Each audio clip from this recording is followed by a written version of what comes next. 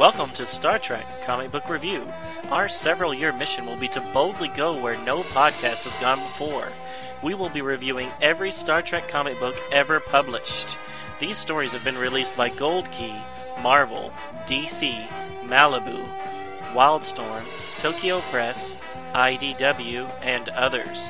Star Trek and all that the Star Trek universe contains is copyrighted by CBS Studios, Inc. Hello and welcome to Star Trek Comic Book Review with Donovan and Ken. Episode number 284, recorded May 13th, 2018. Happy Mother's Day.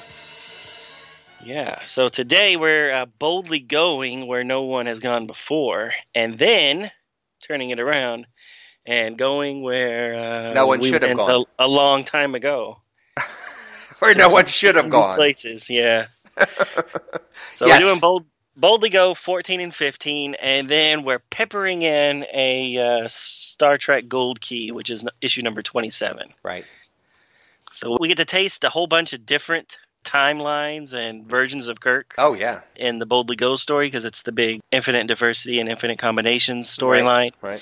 And then, even though the Gold Key Kirk doesn't make an appearance in the comic yet, we're going to throw one in anyways. Yeah. Which is like a totally different version of Star Trek anyway. So yet another version. Exactly. That's why I think that the Boldly Go should have a cameo of the Shat Kirk and a cameo of the Gold Key Kirk. Yes. Who often looks nothing like Shatner. Nah, like a Charles Bronson type guy. Or some 1950s square-jawed, yeah, exactly, harrowed guy or something. Whatever. Sometimes he looks like John Wayne, I think. Oh, perhaps. But anyways, that's the one we're going to save for the end. We're going to do Boldly Go first. Okay. Is that all right? That sounds great to me. So we got any other housekeeping to do, or should we just jump right into it? I don't think we have housekeeping, but I will say that recently I saw Avengers Infinity War. Thoroughly enjoyed it. And very recently just saw Black Panther. So you saw them out of order. I saw it out of order, right? What kind of comic book fan are you? I don't know. So that one tribe where they're like, they're associated somehow with gorillas or something. You know, the big guys in Black Panther. So saw them in Infinity War, at Wakanda, holding the line and everything. And I was like, Who are those guys? And, should I know those guys? I don't know those guys. And then, of course, when I finally do see Black Panther, it's like, oh, that guy. Oh, okay. Yeah, so you knew that he was going to be a good guy towards the end of Black Panther. Yeah. I gotcha. But we're not here to talk about Black Panther or Marvel movies. We're here to talk about Star Trek. Yes, which unfortunately, movie-wise, I can't really say anything, or TV show. Yeah, we're in the dead zone right now, exactly. Waiting for Discovery and Orville to come back. We're in the doldrums, waiting for the new seasons. I have heard some interesting news about the Orville, so at least they're filming it, and their spoilers have been coming through with people taking pictures of set footage and stuff like that. So looks like Brett Spiner's going to be on it, maybe. Cool. That'd be great. He posted something on Twitter that was like, I sure so cool. like Seth MacFarlane. Wink, wink. Sure like working with him. Wink, wink. So they have two new regular cast members, I know, or two new actors on the series, I hear. So I only heard of the one. So who's the other one? A lady and a guy. Oh, okay. So is one going to be like the replacement for the guy that went off to engineering? A permanent replacement for where his spot on the bridge? Maybe. Yeah. Could be. They need a Wesley Crusher. They need to bring in a little kid. No. That everybody can rally behind and love. That's so funny. I thought, okay, so Wesley was kind of whiny, but... Well, as a kid, I was a kid when that came on. I liked him. I could relate to him. Yeah. And there were a lot of episodes he was fine. It's just a few he was a little whiny. And sometimes he was smarter than Data, which that bothers me. I'm like, you shouldn't be able to be smarter than Data. Data is the smartest of the smarts. Exactly. You haven't got any Spock around, usually. So, right. No. All right. So shall we go on to the comic? Let's do it. All right, so issue number 14 came out by November of 2017 by IDW Comics. The writer was Mike Johnson, art by Megan Levins, colors by Marissa Louise and Tyrion Farrell, letters by Ann World Design, production design by Neil Utaki, edits by Sarah Gatos, editorial assists by Chase Marotz, and publisher Ted Adams. So as with all IDW, they love the covers, and we got plenty here.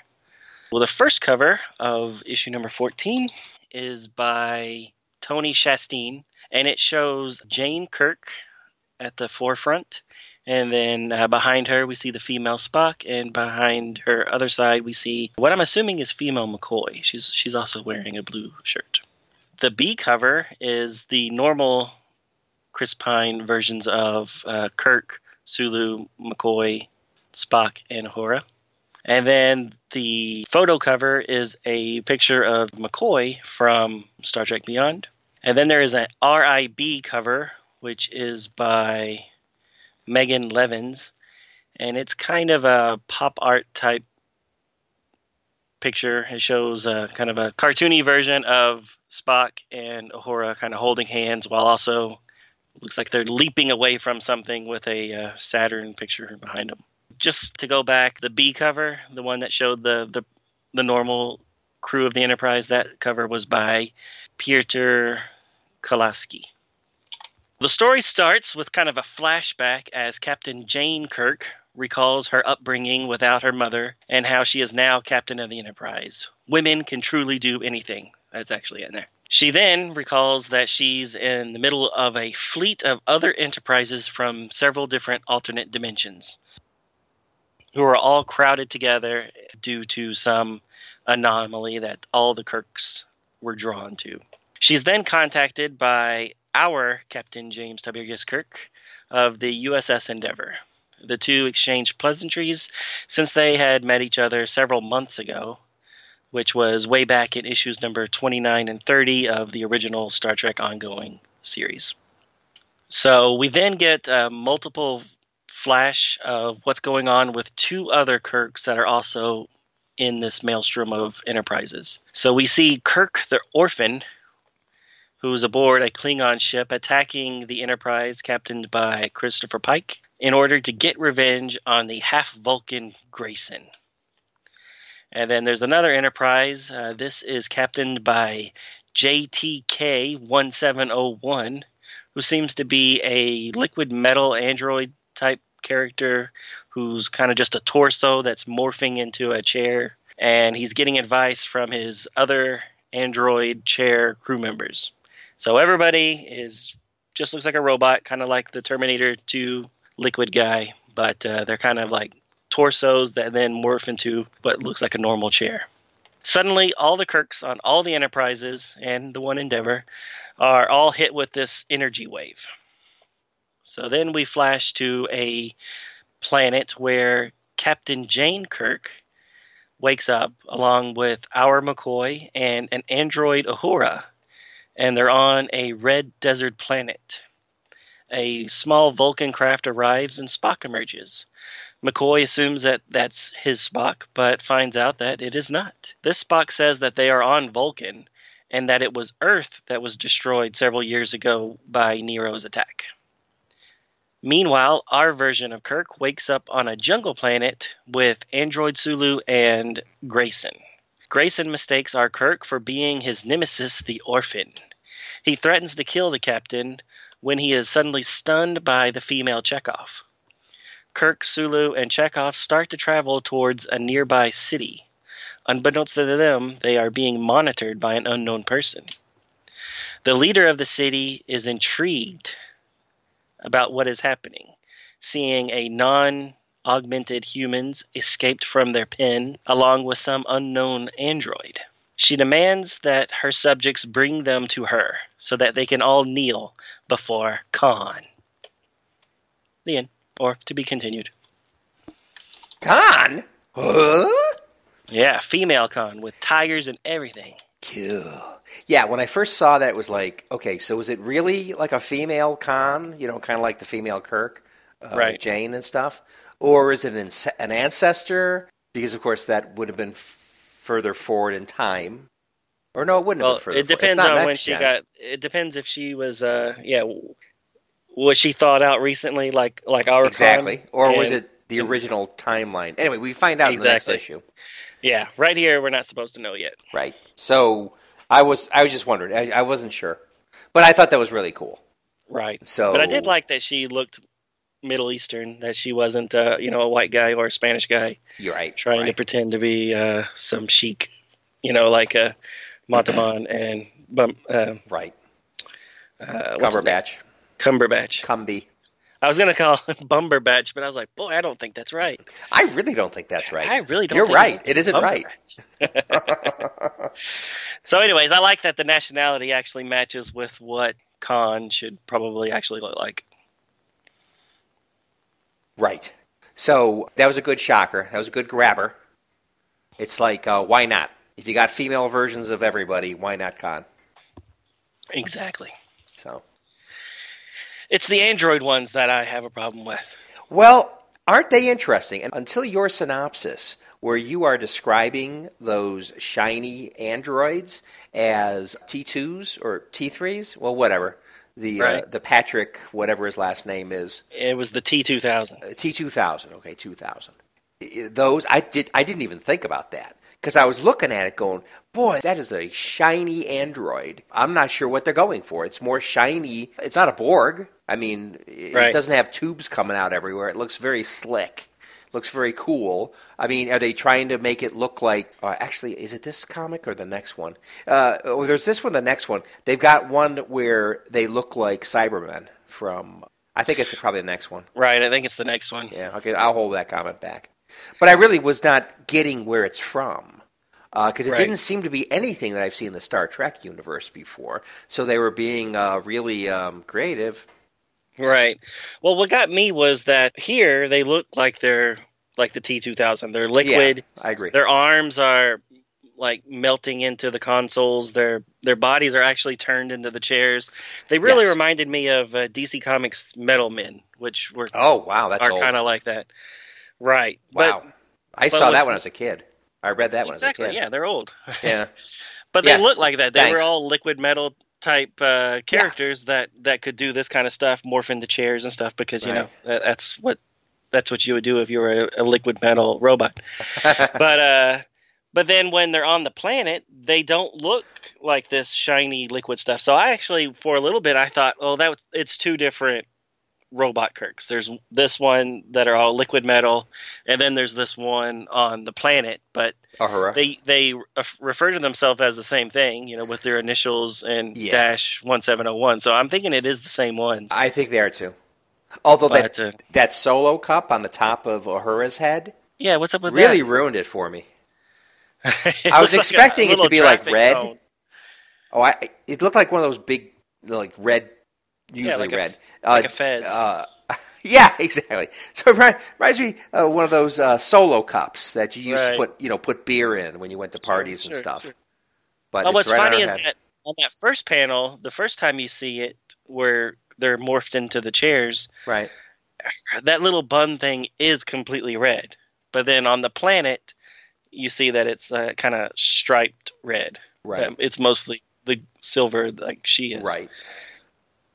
So I don't know if it's a coloring mistake or when her lower half is a chair, her bun is completely red. I don't know, but I'm with you. It was odd. Yeah. And she's the only one that has it. All the other ones don't have hair extension type things coming out of their head. but Uhura has her hair up like that too, but without the Dixie cup look. But right. Yeah, that's what they're going for. Yeah. So how'd you like the artwork in general? I liked it a lot. Yeah, I thought it was okay. Although, looking at the orphan in this issue, I liked how they did him in that previous issue. Much better. Right. I thought he looked really good, especially when you first saw Kirk as the orphan. He looked great. Where this one still looks good, but just not quite the same. Plus, he's got his, kind of tan shirt and pants on. He almost looks like a Federation uniform, almost. I thought you were going to say Archie, because you always refer to people as Archie. No.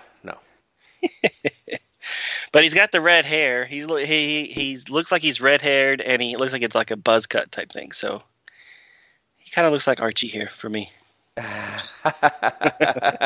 which is why I assumed you were going to go there. No. So this is a little towards the Archie thing. I'll agree. I mean, especially certain panels. Some are definitely Archie-ish, but this is not as Archie-ish as some of the other ones I've seen in other issues we've reviewed. Right. Okay. So as far as the artwork goes, I did spend a lot of time on the 2-page spread of all the other Enterprises and stuff, because I really wanted to see, like, you know, the Kirk's, the Shatner's Enterprise, or some sort of callback to one of the older versions. But for the most part, they all seem to be the Kelvin Enterprise. A few of them have, like, you know, one's painted black and one has Romulan logo on the top. Yeah, what's that about? So that's supposed to be taken over by the Romulans or something? I guess so. And then there's another one that looks like it has, like, you know, some armor plating or something like that, and another one that's like red root looking thing. Exactly. Like almost like muscle. Muscle, or I was thinking plant. Yeah. So is that where Plant Kirk comes from? Is that his ship? I don't know. I don't know what a Plant Kirk is right now, but maybe. Oh, they didn't show him in this one? Okay. Nah. We'll see him in the next one. Okay. There is one that has like some balls hanging out from the bottom of the ship, which is kind of weird. I'll have to find that one. I don't think I saw that one. So are you saying it's you know what? It's another ship. It's another ship that's right that underneath. tan one? Yeah. In the background? I thought it was like some sort of like panel, like I didn't know what it was. I thought it was hanging off the ship. Never mind. Oh, balls. It wasn't something different. Oh, well.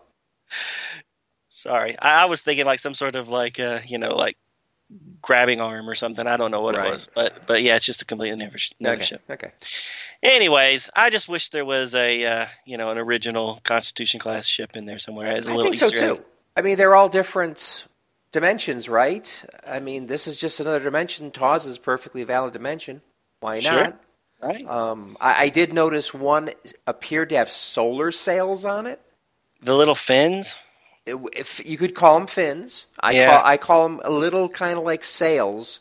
Maybe they're solar sails, which I have no idea why you would need solar sails or fins if you've got warp drive, but okay. Well, you got to get the energons into the ram scoop, and that's probably what it's for. Oh, energons into the... There you I'm go. just making stuff up, dude. So, Bassard collectors are not good enough for you, eh? Yeah.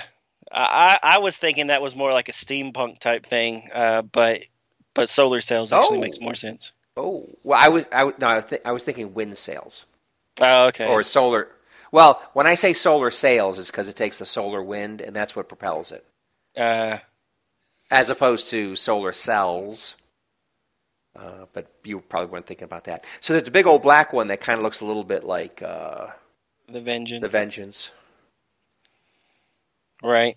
I do find it funny that out of all the dimensions, that R. Kirk is the only one that has lost the Enterprise. Well, you don't know that. Well, I don't see any other Endeavors out here. Well, depending upon how they draw the Endeavor, it doesn't look that much different from the... Good point. It depends upon the issue. Good point. Yeah, good point. So anyways... But yeah, interesting. I like how they... I was kind of worried about how they would do this story. But having just something, grab one person off of each ship and randomly place them on different planets and different timelines. Right. I actually kind of liked. I thought that was actually pretty good. Well, it was a nice mixing and matching. And obviously, that is not nature.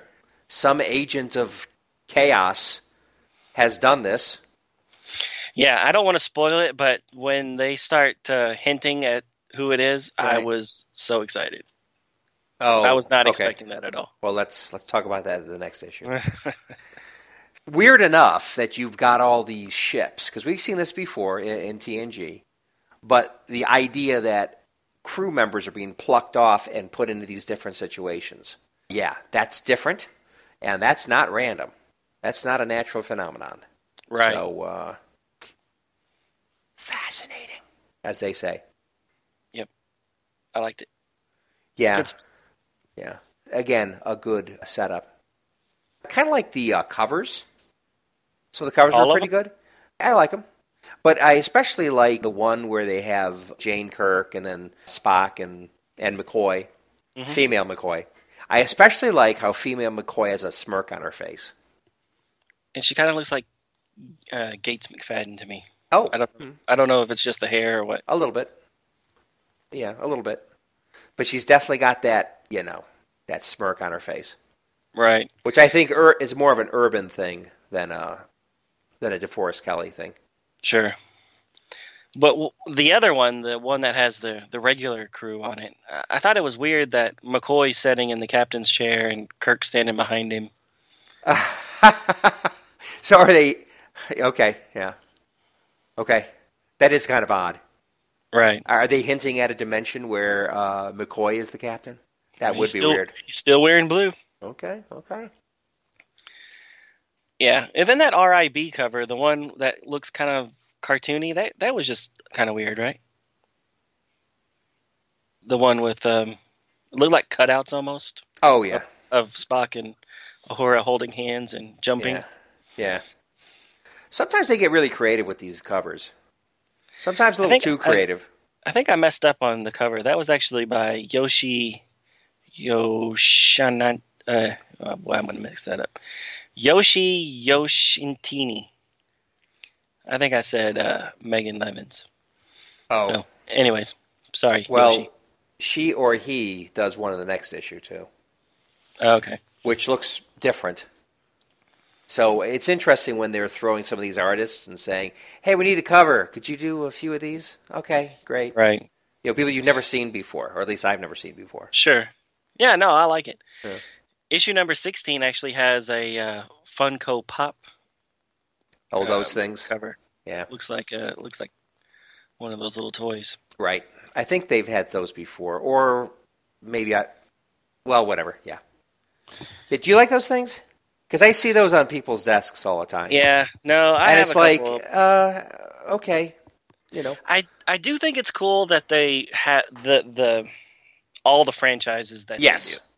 So you can get like a Saved by the Bell and an Alf. Oh my God! All these old shows that would never get an action figure or any type of figurine type thing. So if you were a big fan of those, this is your one way of getting it. But then it also has all the newer franchises, and you can get a million different Supermans or Kirks or Firefly people. So Firefly people. They got the Avengers. They got all kinds of different ones. They got everything. I don't know of a franchise they don't do. The ones I have are actually the Alien ones. So I got like the Alien Queen, the Alien Prometheus, or the little white guy from the last movie. What is it called? Oh, the Engineers? No, I forgot what they're called. They're basically the white aliens that come out of people's backs and mouths and stuff. I forgot what they called it. Oh. Neo something. Oh, okay. Did you not see the last movie? Not Facehuggers? Nah, Facehuggers are different. Okay. Yeah, I saw the last one. I kind of liked it. Yeah, I liked it. I kind of liked the Data lore thing that was going on there. Yeah. Ah, good point. I hadn't even thought of that being Data lore. Oh, yeah. Yeah, that's interesting. Yeah, David and what's the other? Walter? Yeah. I think it was something like that. Some unexpected name. Innocuous name. And he turns out to be incredibly evil. Not to go off, but I did not like that they named the new android Walter, because in Alien, the android was Ash. In Aliens, the android was Bishop. In Alien Resurrection, the android was Call. So ABC, and then Prometheus, the android was David, D. Mm. So if there was going to be a new android, it should have been named E to keep in line with the theme, but no, they jumped to Walter. Well, maybe the theme was they'd have a different letter in every movie. Yeah, but why not do a C or a E? Why not name him Edward? That would have been perfect. Call him Eddie. Stupid Ridley Scott. You put those patterns out there and you break them. Right. Anyways. Are we ready? Anyways, anything else with 14? Nah. Nothing else. No, I just, again, I like the Grayson thing, that he has this beef against this Kirk. Oh yeah. Or any Kirk. Yeah. And I liked the how they pulled 4 people from different timelines and all stuck them together. Right. I was digging it. I was like, I could get behind this story now, because I was really concerned that it would just be a whole bunch of shippy, talky. Mm-hmm. So this is good stuff. I like it. Good. Me too. All right, now I'm ready to go. Okay, so next one, issue number 15, IDIC Part 3 of 6. I think I got that right. December 2017. I think everybody's the same, so I'm not going to say it again. Actually, it's different. Art is by Tana Ford this time. And you definitely get a very different art style with this one from the previous one. Definitely not Archie look. Okay, so they got 4 covers. Cover A features a robotic version of Spock, Kirk, and Uhura, and they kind of look like Cybermen to me. Cover by Tony Shasteen. Cover B is a black and white cover that features McCoy, Kirk, Spock, and Uhura with an unlikely celestial background chock full of planets. A 1950s style logo in the lower right tells the reader, beaming into an all-new adventure. And that is overlaid on a ring planet kind of logo. And the cover is by Angel Hernandez. The first retailer incentive cover is a photo from Star Trek Beyond of Sulu manning the helm with his shoulder-style seatbelts on. The second retailer incentive variant cover features a cartoony drawing of Sulu punching it at the helm with a stylized ringed planet in the background, and that has the Enterprise in orbit. And it does look like the Enterprise, but who knows. That cover, again, is by Yoshintani. I'll go with that. We find out the origins of Plant Kirk, that was raised by his mother and told of his heroic father. He tells of excelling academically at Starfleet and being promoted to the captain node of the Starship Enterprise. He tells of coming to a strange place in space where there are many alternate versions of the Enterprise, all in one location. He is whisked off the bridge and transported to a planet's surface where he meets alternate reality versions of himself that are somehow not botanical like himself. One is a mammal and a male version of Lieutenant Uhura. Elsewhere are Kirk, a female Chekhov, Robot Sulu, and a bob-eared version of Spock named Grayson are brought forward in Queen Khan's throne room. The chit-chat that ensues confirms she is a descendant of Khan from a reality where normal humans did not defeat Khan and his augmented followers. Normal humans are slaves here. Elsewhere, an android Uhura and a humanoid version of Uhura, but not our Uhura, find themselves on a version of Vulcan with our McCoy, or at least it seems like our McCoy, and the female Captain Kirk. To compare and contrast their realities, they are all quite different. Elsewhere, Plant Kirk and his companions, that recently includes a totally gaseous version of Scotty, realize they are on the planet Risa. Some of them decide to avail themselves of the amenities. Meanwhile, in Queen Khan's court, she forces Kirk and Grayson/Spock to fight. Holding a grudge, Spock kicks the crap out of Kirk until Kirk is able to apply the Vulcan neck pinch on the unsuspecting half-Vulcan that avoided learning all things related to the Vulcans, including, apparently, their martial arts. After winning the fight, Kirk is banished to a dungeon and put in chains. Looking oddly untouched by the violent beating he took at the hands of Grayson, Kirk hears a voice coming from thin air calling his name. He asks who is there and where they are. In response, the voice playfully says, "It is here, there, and everywhere." From the response, Kirk assumes it's Q and says so, asking Q if this is one of his games. The voice says, "The Q continuum is but a candle, while we are the sun." The voice says, this is not a game. Cut to Risa, where Plant Captain Kirk is walking and speaking to female Captain Spock, with gasbag Scotty floating nearby. They are trying to figure out how to escape when that strange disembodied voice speaks to Kirk. It warns him not every threat looks dangerous as a female plant begins to entwine Kirk with apparent promises of sexual delight. The voice tells him only Plant Kirk can hear the voice. Cut to some version of Vulcan where female Captain Kirk, McCoy, Robot Uhura, and a humanoid version of Uhura lose their balance as the ground shakes. Female Kirk says she hears a strange voice coming from thin air. They look up to see the Narada flanked by many Romulan ships whose looks make it obvious they have been modified to incorporate Borg tech similar to the Narada, but probably not as powerful. On the Narada bridge, Valas tells her husband Nero he is brilliant as he is deadly. The hair-topped Nero, back in black, warns her not to celebrate yet, but they will soon. To be continued. You know, it's funny, until you said the hair topped, I didn't even catch that. I didn't remember that Nero was bald in the first movie. Right. So he's got a full head of hair here. Yeah, Right. it's the normal Klingon, or the normal Vulcan, the Vulcan cut, you know, Right. with the bangs. The Mo Howard cut. Bowl cut. Right.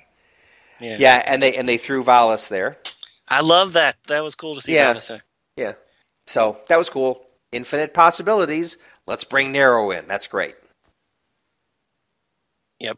And, No, I liked it. I liked it a lot. And they didn't make him a female. So at least they resisted that.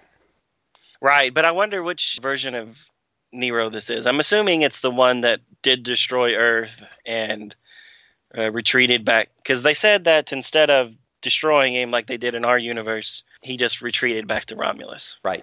Once he had his revenge. Right. So I think that in that storyline, Nero, Spock, and Uhura are all from the same timeline. Right. Very possible. Very possible. So have you read ahead? Do you know who the mystery voice is? Because I haven't. I have not read ahead. Okay. So do you think it's Q? No, it says it isn't. But he lies. Well, he lies, but he doesn't normally poo-poo the Q continuum. I mean, this guy, whatever this voice is, it's saying, the Q continuum. The Q continuum? What a bunch of wimps. I mean, from the words, he's making it sound like the Q continuum is nothing.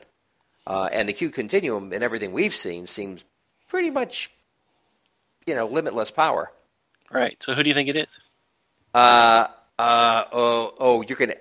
I guess I should have prepared for this. No, I'm just curious if you had any thoughts. Well, I mean, who else could it be? I mean, could it be Gary Mitchell that survived? I don't know. What else? What else has a lot of power? I was thinking that maybe it was Trelane. That in this version of in this timeline, Trelane is more powerful than Q versus in the other movie or the original show where he was less powerful than Q. Because he had to use the machines and stuff. Yeah. Okay, so in this one, you're saying Trelane is not part of the Q continuum, which he has been in some extended universe things, right. Some comic books. But so he's something else, not a Q, but he has, similar powers, but he's even more powerful. That could be. Right.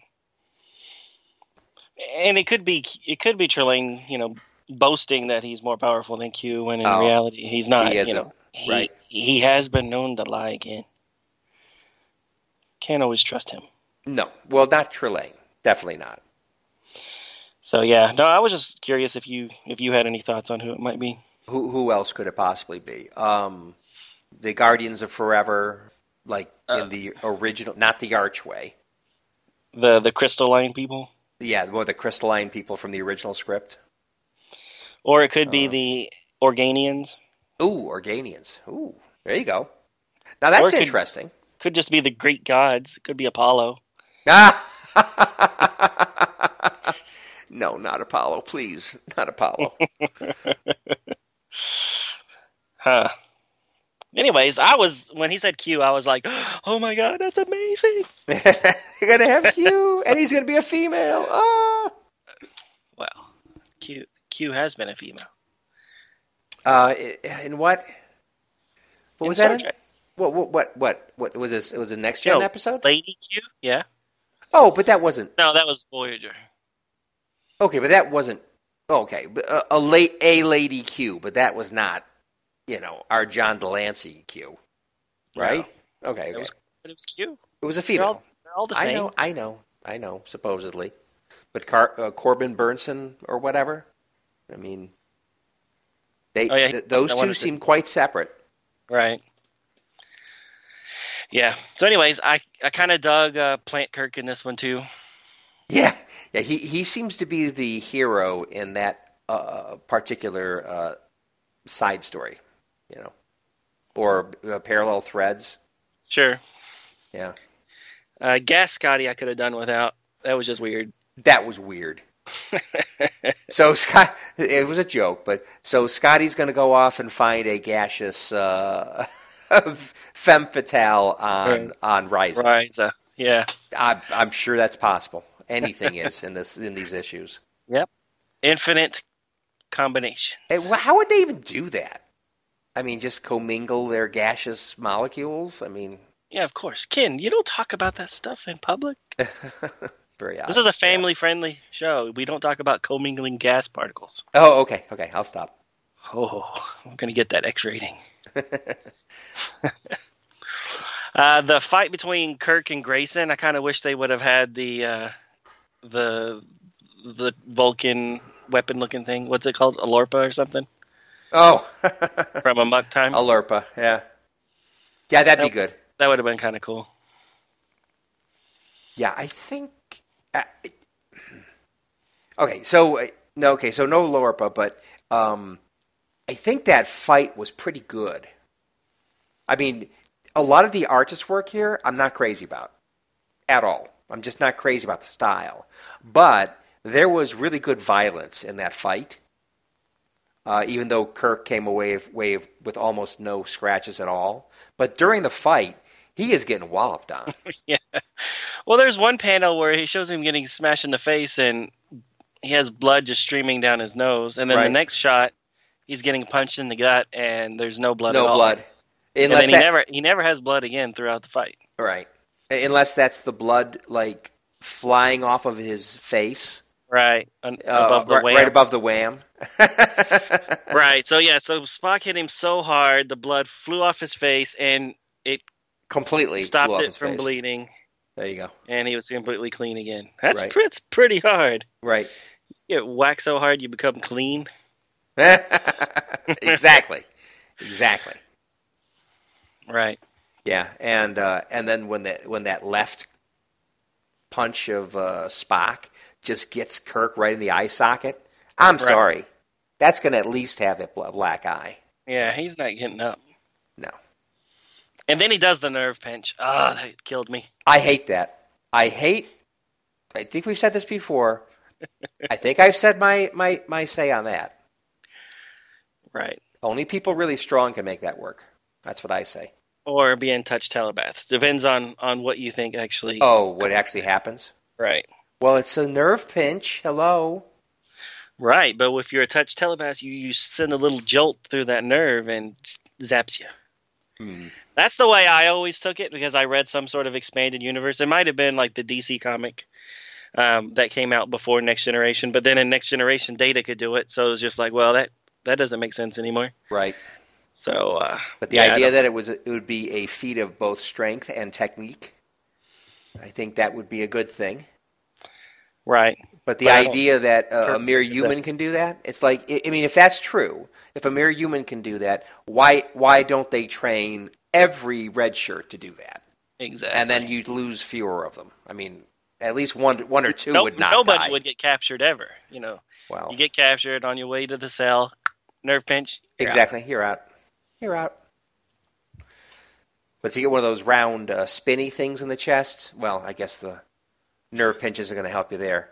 But so many other places. Right. There you go. So yeah, as far as the artwork goes, I liked it. It's different, It's very different. but you're right. It's also it goes from being like really detailed to cartoony, simplistic. Yeah. So it's kind of jarring when you do jump from one to the other. But I don't know. I like it. It's different. Yeah. Yeah. Yeah, especially Spock, especially like in those things where he's coming down out of the spaceship on Vulcan, with the red and black robes and stuff. And there are some panels there where his face looks totally, like a 12th grader drew it. Man, you're so mean, kid. Sorry. But yet there's other ones where, and I get it. I mean, sometimes they spend more time on certain panels that they think are more important than others. And there's only so much time they have to spend on these, I bet. But some panels look really good. And some others just not so much. Right. Yeah, it's just a style choice. Yeah. Okay. So can we talk about Risa real quick? Sure, let's talk about Risa. We see a Ferengi. Yeah. I thought that was kind of cool. Yeah, but what would you do with a Ferengi? I mean, what may or may not be Luxana Troy. Oh, sitting on the lap of a devil guy. Oh, sitting on the lap of a devil guy. Let's take a look at that. I missed that one. Yeah, it's the picture where Captain Spock is like, we're on the planet Risa. And then you see like this like swampy looking area with a bunch of people. Oh, right. Well, that could be Luxana Troy. It could be a lot of other people, too. Sure. But I just thought it was like, whoa, that really looks like her. And then that blue guy in the back kind of looks like that character from the McDonald's commercials. Like Grimace? Grimace, that's it. Grimace, yeah. It's a little bit like Grimace. But you can like see through his body, though. I think. I don't know. Is that what that's supposed to be? Organs? I don't know. Oh, he's supposed to be a blue translucent thing where you can see things inside him? That's what I was thinking. Okay. Well, it looks like Grimace except for that. Anyways, it's a very odd creatures there. Oh, but it is Risa. Yeah, and they even got the statue there. The Goldie-looking statue thing? with the hat, with the weird hat. Right. With the weird hat. Yeah. That's funny. And look at all those olives on that drink. Boy, that Risa. They know how to do it. They overindulge on everything. Yeah. Yeah, I thought it was funny that the little gas Scotty just like, we're on Risa. See you later. Okay, let's talk about that. So Gas Scotty, he floats around in kind of like an egg-shaped thing. So that is some kind of like device, right? Right. So his gases are right, and that's a container that has locomotion. So he's able to tool around in that little thing. It's got some kind of anti-grav thing. Exactly, something like that. Okay, I can see that. So why was Kurt Plant Spock putting the moves on Captain Spock before? Did you notice that too? I noticed that. It's kind of ooky. Yeah, he's like, oh, we're on Risa. Captain Spock. And he's got his plant hands and fingers like rubbing her shoulders or something. Yeah, she's not having it though. Well, the look on her face is not very receptive. Yep. Huh. But yeah, I guess she doesn't actually say anything. I thought she said something, but no, she doesn't. He's the one that's, don't worry, we'll find our way back. Exactly. Back to my bed. Oh my God, would that be weird? Talk about, I'm not going to say it. Anyways, but then he finds some other plant creature that wants to give him some lovin's. Yeah. You got to watch yourself though, because that Q or whoever is warning them. Yep. There could be danger here. And quite frankly, out of all the options, let's see, female Khan, harem-imbued Nero, or you're on Risa. I'll take Risa. Yeah, Plant Kirk definitely has the better storyline going on right now. Well, it may be less interesting in the end, but yeah, for him personally, I think he pulled the best straw. That's funny. Yeah, but some weed killer, and he's out pretty quick, so True. he has to be extra careful. Yeah. Anyways, I don't really have that much more to say about this one, do you? I have nothing more to say about it. I will say that the android Ahura now doesn't have the cone. She now Dixie has cup? a long ponytail, and she looks more robotic than the liquid crystal. Well, the liquid one she did earlier. Is that this? Okay, so that's a different a robot then, maybe. No, it's the same robot. I think they just drew her different. Oh well, different artists. Yeah, but they didn't. Instead of just giving her the little cone, she now has a ponytail, and she looks. Her arms and stuff look like C-3PO's arms instead of being all one smooth piece of metal like in the previous issue. Yeah. And But definitely the different it's hair. definitely the same one. Unless, of course, because it's a liquid robot, it can change its shape a little bit. Sure, I guess that's Like pop. It's like one of those little things that on 4th of July where you light it. And then the little, the little black, like wormy kind of stuff comes out. Elephant toothpaste? Is that what they call it? Elephant toothpaste? Really? No, that's something different. But it kind of looks the same. It's some kind of charcoal thing or something when it comes out of there. Anyway, but it does kind of look like it just like popped out of the Dixie cup, the Solo cup. It's the snake gag out of the Pringles. There you go. The Pringles. Pringles? The pop. Whatever. You open up a thing of peanuts. Oh, gotcha. Snake pops out. Okay. The trick Except Pringles thing. Yeah. Gotcha. Okay. Yeah. All right. Anything else? Nothing. Let's get to that ice journey. Can we? Yeah. So we're changing gears here. A hard change of gears. Because I really like those first two issues that we did. And I really don't like this Gold Key. I don't either. Okay, so Gold Key, definite mixed bag, definite very different kind of thing, but some are definitely better than others. And this one isn't too good. Yeah, it's unfortunate. Yes. All right, well, let's get started. This is Star Trek number 27, published by Gold Key Comics.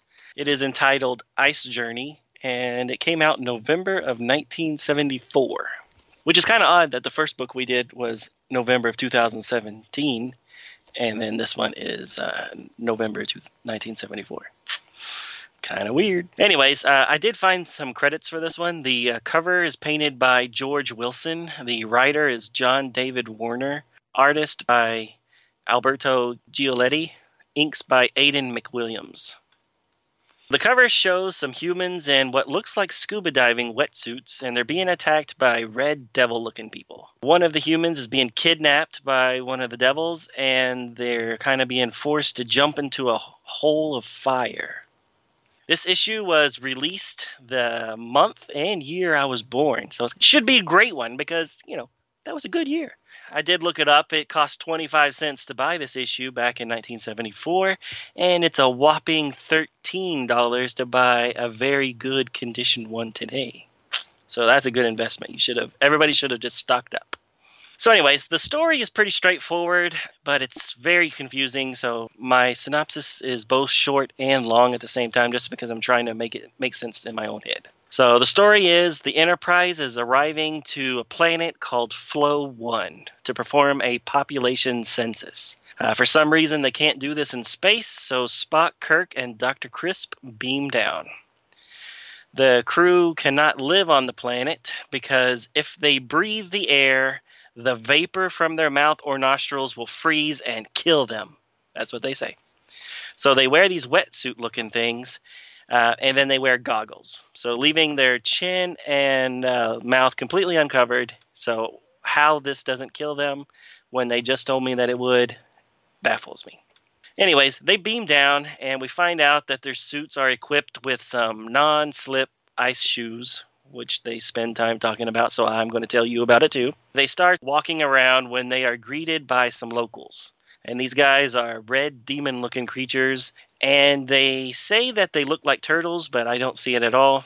I guess because they have these, like, shell-looking, looks more like a pineapple-type covering over their bodies, but I guess turtle shell, sure, why not? So the leader invites them into a building that's close by.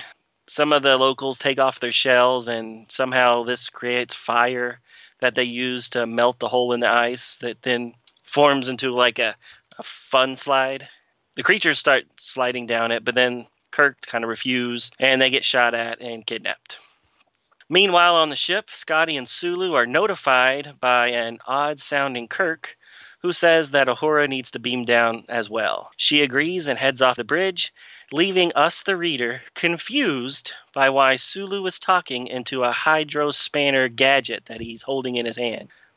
Back on the planet, the Red Devils tell Kirk their backstory of their planet. It used to be a paradise, but now it's all cold and ruined, and planet is now ruled by the Red Devils.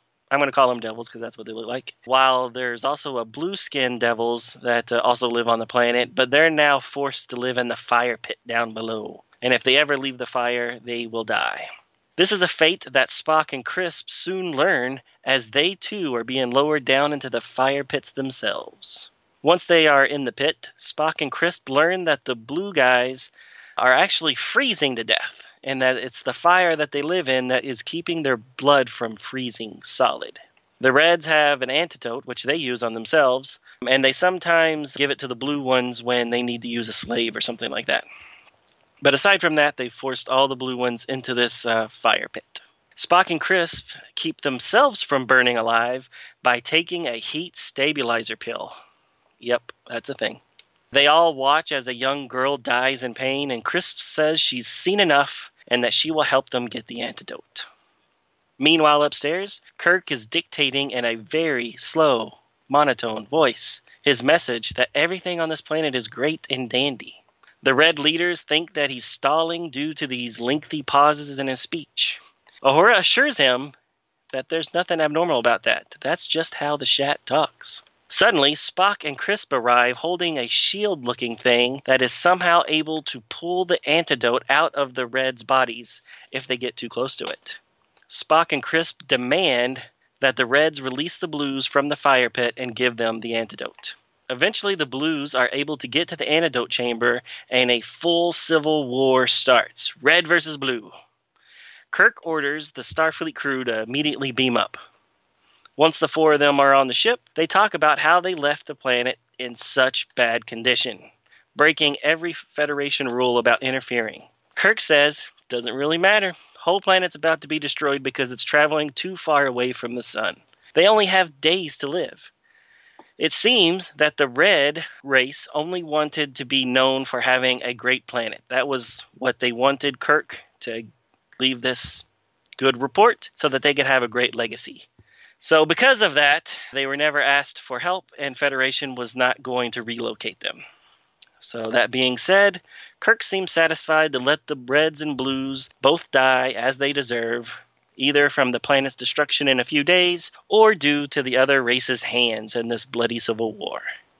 The end.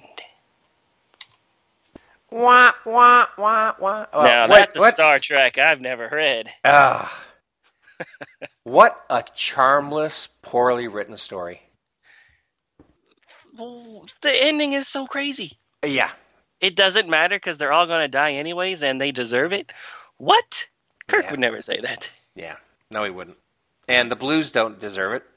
Maybe the Reds do, but the Blues sure don't.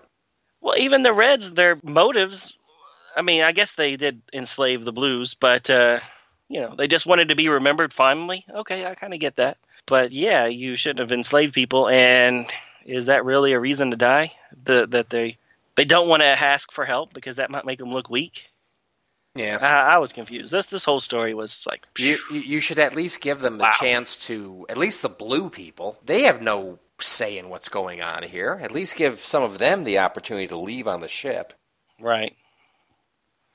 Yep. But no, Kirk doesn't want to offer that. He just wants to instigate a civil war and then out. See ya. Wouldn't want to be ya. Yeah. Yeah, this story had so many weird things. I was so confused. Yeah. The fact that they made such a big deal about the breathing. We cannot breathe on this planet because our breath will crystallize as soon as it exhales from our lungs and then kill us. Yeah. So you have to wear these uniforms. They put on the uniforms, their mouth is completely exposed. Completely. Yeah. Explain that to me. Their cheeks, their jaw. I mean, there's all kinds of exposed flesh. Right. Yeah.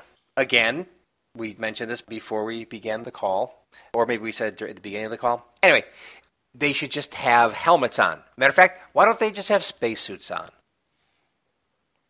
I kind of liked the uniform, except for the scuba diving eyepiece. But the uniform itself looks kind of cool. Yeah, and most of it does look fine when it comes down to the mask. Right. That completely does not cover your mouth. It's ridiculous. And who knows, maybe they just got through sketching out Voyage to the Bottom of the Sea, because they were doing issues of that too, Gold Key, and they just wanted to, let's just use the same design. It'll be easier that way. Just use a spacesuit. Have a helmet. Cover your face. Yeah. Whatever. Yeah. I would have even liked the the cheesy looking uniform that they had in like the Naked Time and things like that. Right. Yep. So there's one bit of crossover, Voyage to the Bottom of the Sea. The other bit of crossover that was happening here is with another TV show, which again Gold Key was doing comics for also. That microphone speaker thing that Scotty's holding, or Sulu's holding? Sulu's holding. That looks exactly like a device, a prop, that they use in the Man from U.N.C.L.E. TV show once in a while. Ah, okay.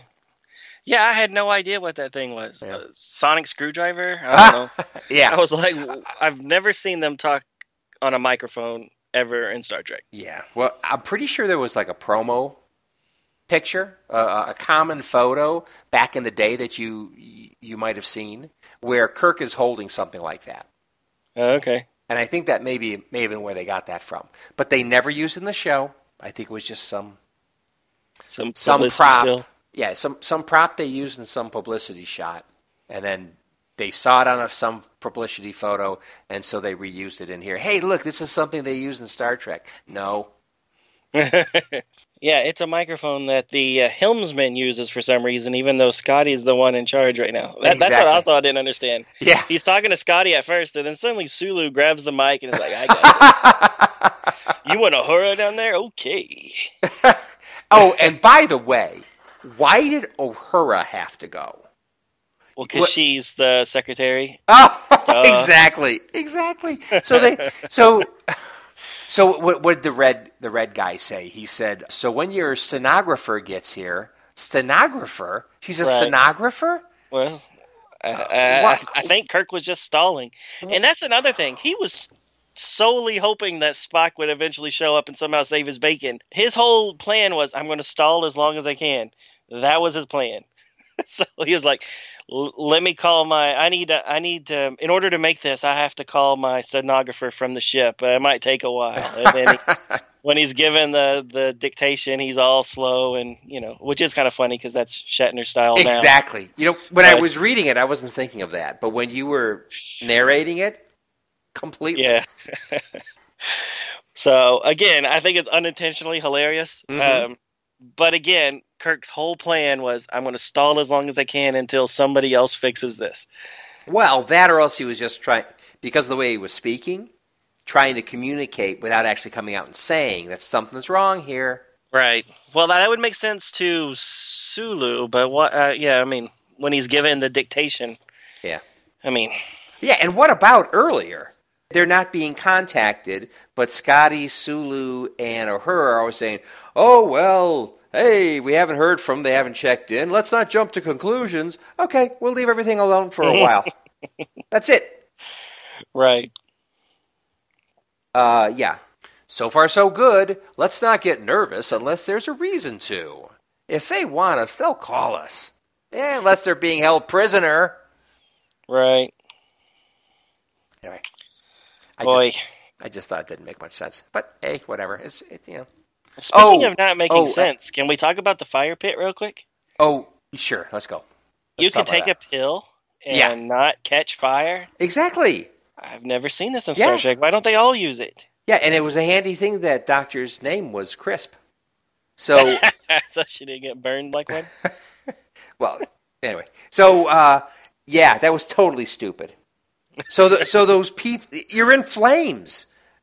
Spock and Crisp are up in some kind of a go-go dancer cage hung from the ceiling or something, and then somehow they get out of it, and then somehow there's a ramp that they slide down on into fire. the fire. It's like, oh my God, it's just whatever. Right. It just doesn't need to make sense. And it's funny that she had the pills and Spock didn't. So good thing she came along. Well, she's the doctor. Right. Well, let's talk about her real quick. When she was introduced at the beginning, I was super happy. Because Dr. Crisp, if you remember, because I know you do, Dr. Crisp was in issue number 19 of the Gold Key, which is the haunted asteroid. Oh. The theater of it. So I was really excited. I was like, oh my God, they're bringing her back. You know, this Dr. Crisp character that I thought was just a one-off character from several months ago. Right. They didn't do much with her. My excitement for the issue waned pretty quickly as I kept reading, and it just became so silly. But there for a minute, I had high hopes that, you know, they were actually going to have some story development. No. Nope. No. She's just the replaceable female to have in the story. Yeah. Good thing she didn't die. I mean, I thought there for a while. I thought, oh, they're putting her in there because you know, they want to kill somebody and they don't want to kill McCoy. Right. But no, she makes it. Uhura makes it. Everybody makes it. Yeah. Oh, another thing about Dr. Crisp, though. Yeah. She refers to burning at the stake back on Earth like it happened light years ago. Oh, yeah. Light years ago?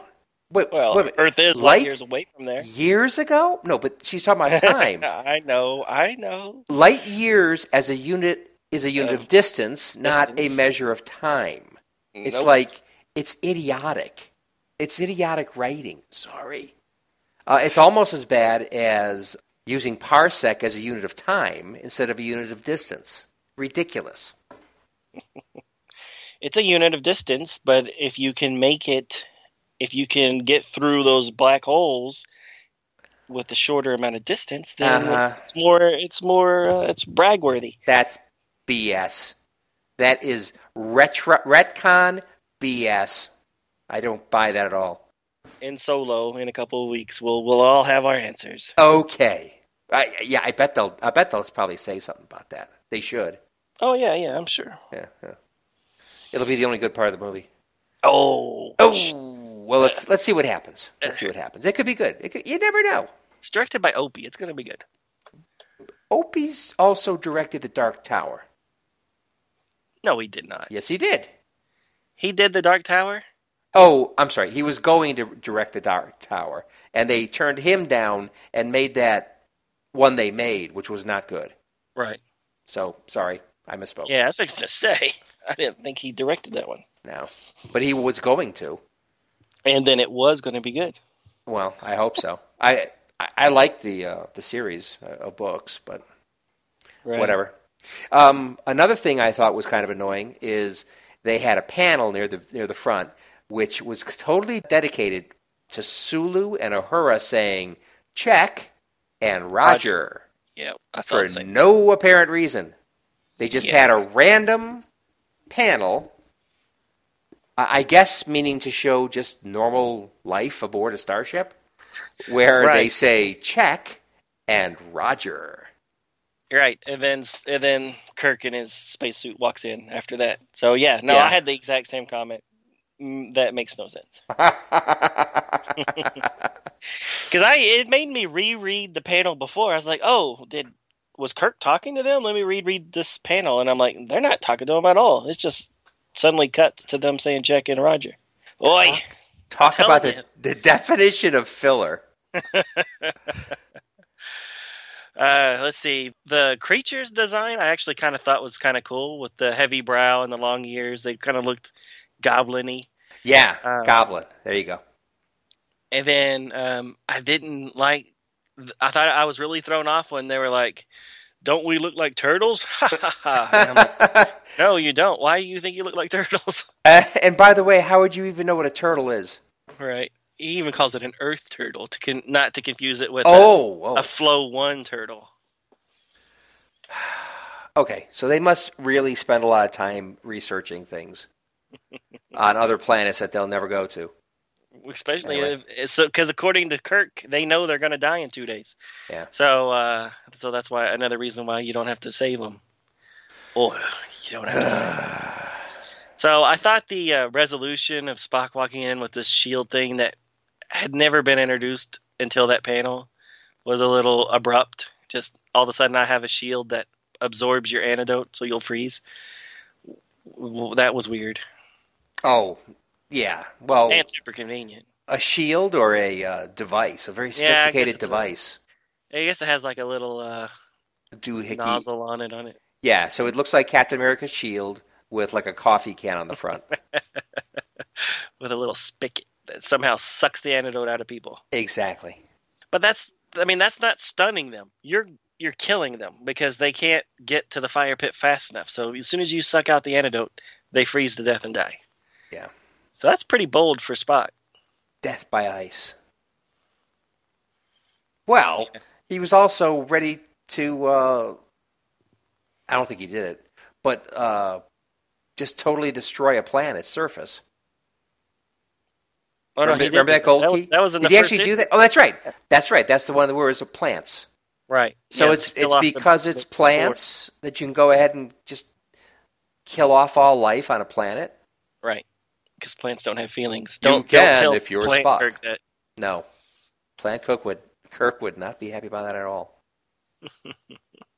Okay. So there were plenty of panels where Uhura was drawn pretty white. Yep, I thought that too. That she Yeah. was a little too pale. Yeah. Maybe devoid of negroid, nose or other kinds of facial features. Anyway, and how'd you like that hidden trap door? Convenient. In just the right place and just big enough for all four of them. And it just dropped them right into the antidote room. So what was Which the is point? where they needed to be right. for the story to go further.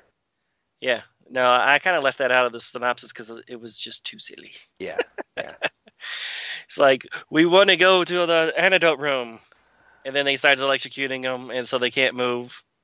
And then he's like, release her. Okay. Trapdoor, antidote room. Very handy. Very handy. All right. Yeah, I was just shaking my head that they started this big riot and then beamed off and was just washed their hands of the whole thing. Yeah, I had so many problems with that. right. Yep. And then, of course, Scotty looks like some mook. he looks like one of those gremlins. He Well, looks like those devil guys with hair. Maybe. But yeah, I think there's one or two that he looks kind of like Jimmy Doohan, but most of them, just that one after right towards the end, right? That he looked like but most of them, he looks like just some kind of big jawed, gangster hitman or something. I don't know. Yeah, somebody from Dick Tracy comic. Maybe. Okay.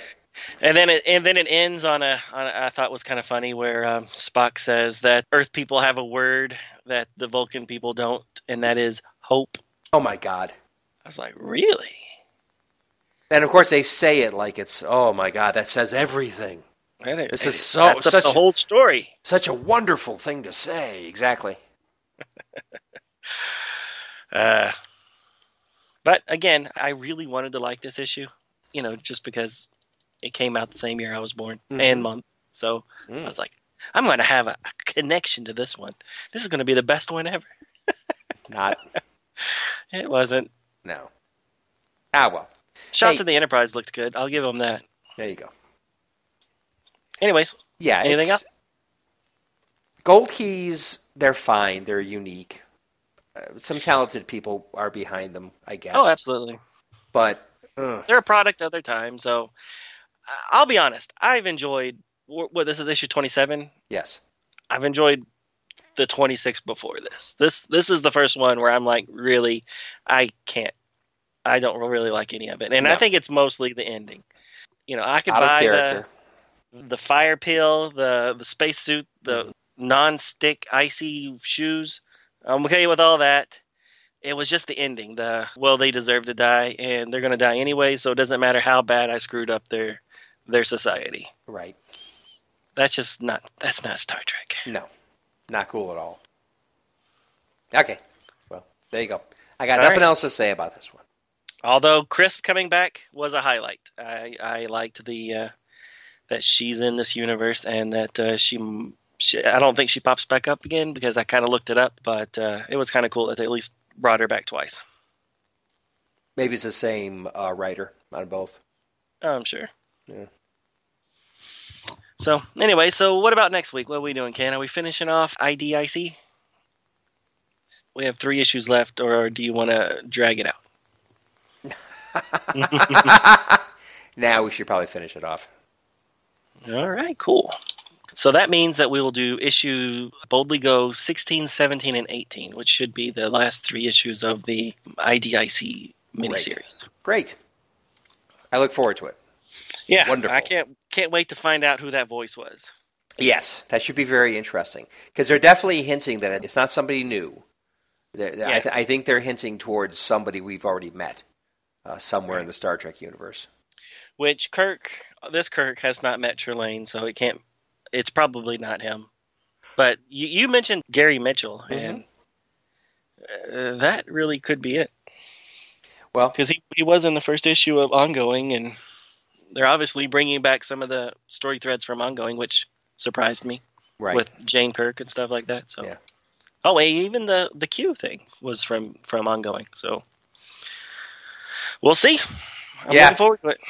Well, you figure how many creatures could end up being more powerful than the Q, or at least think they're more powerful than the Q. I got it. What? God.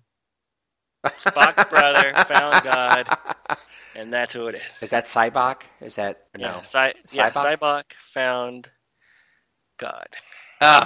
Did they ever call him anything other than God? I don't think so. Yeah, that stinks that he didn't actually get a name, so that it doesn't sound blasphemous when I'm saying that's who it is. Anyways, I kind of doubt that's who it is, but we'll see. There you go. Okay. All right. Anything else? Nothing. All right. Well, thank you for listening, everybody, and we'll talk to you next week. See you next time on the review. Thank you for listening to Star Trek Comic Book Review. All Star Trek stories and characters are copyrighted CBS Studios Incorporated. All music, stories, and characters discussed are for entertainment purposes only. You can email us at startcomicbookreview@gmail.com. Visit us at our website, www.stcomicbookreview.com. Subscribe to us via iTunes, or friend us on Facebook at first name ST Comic, second name Book Review. See you next time on Star Trek Comic Book Review. Let's get the hell out of here.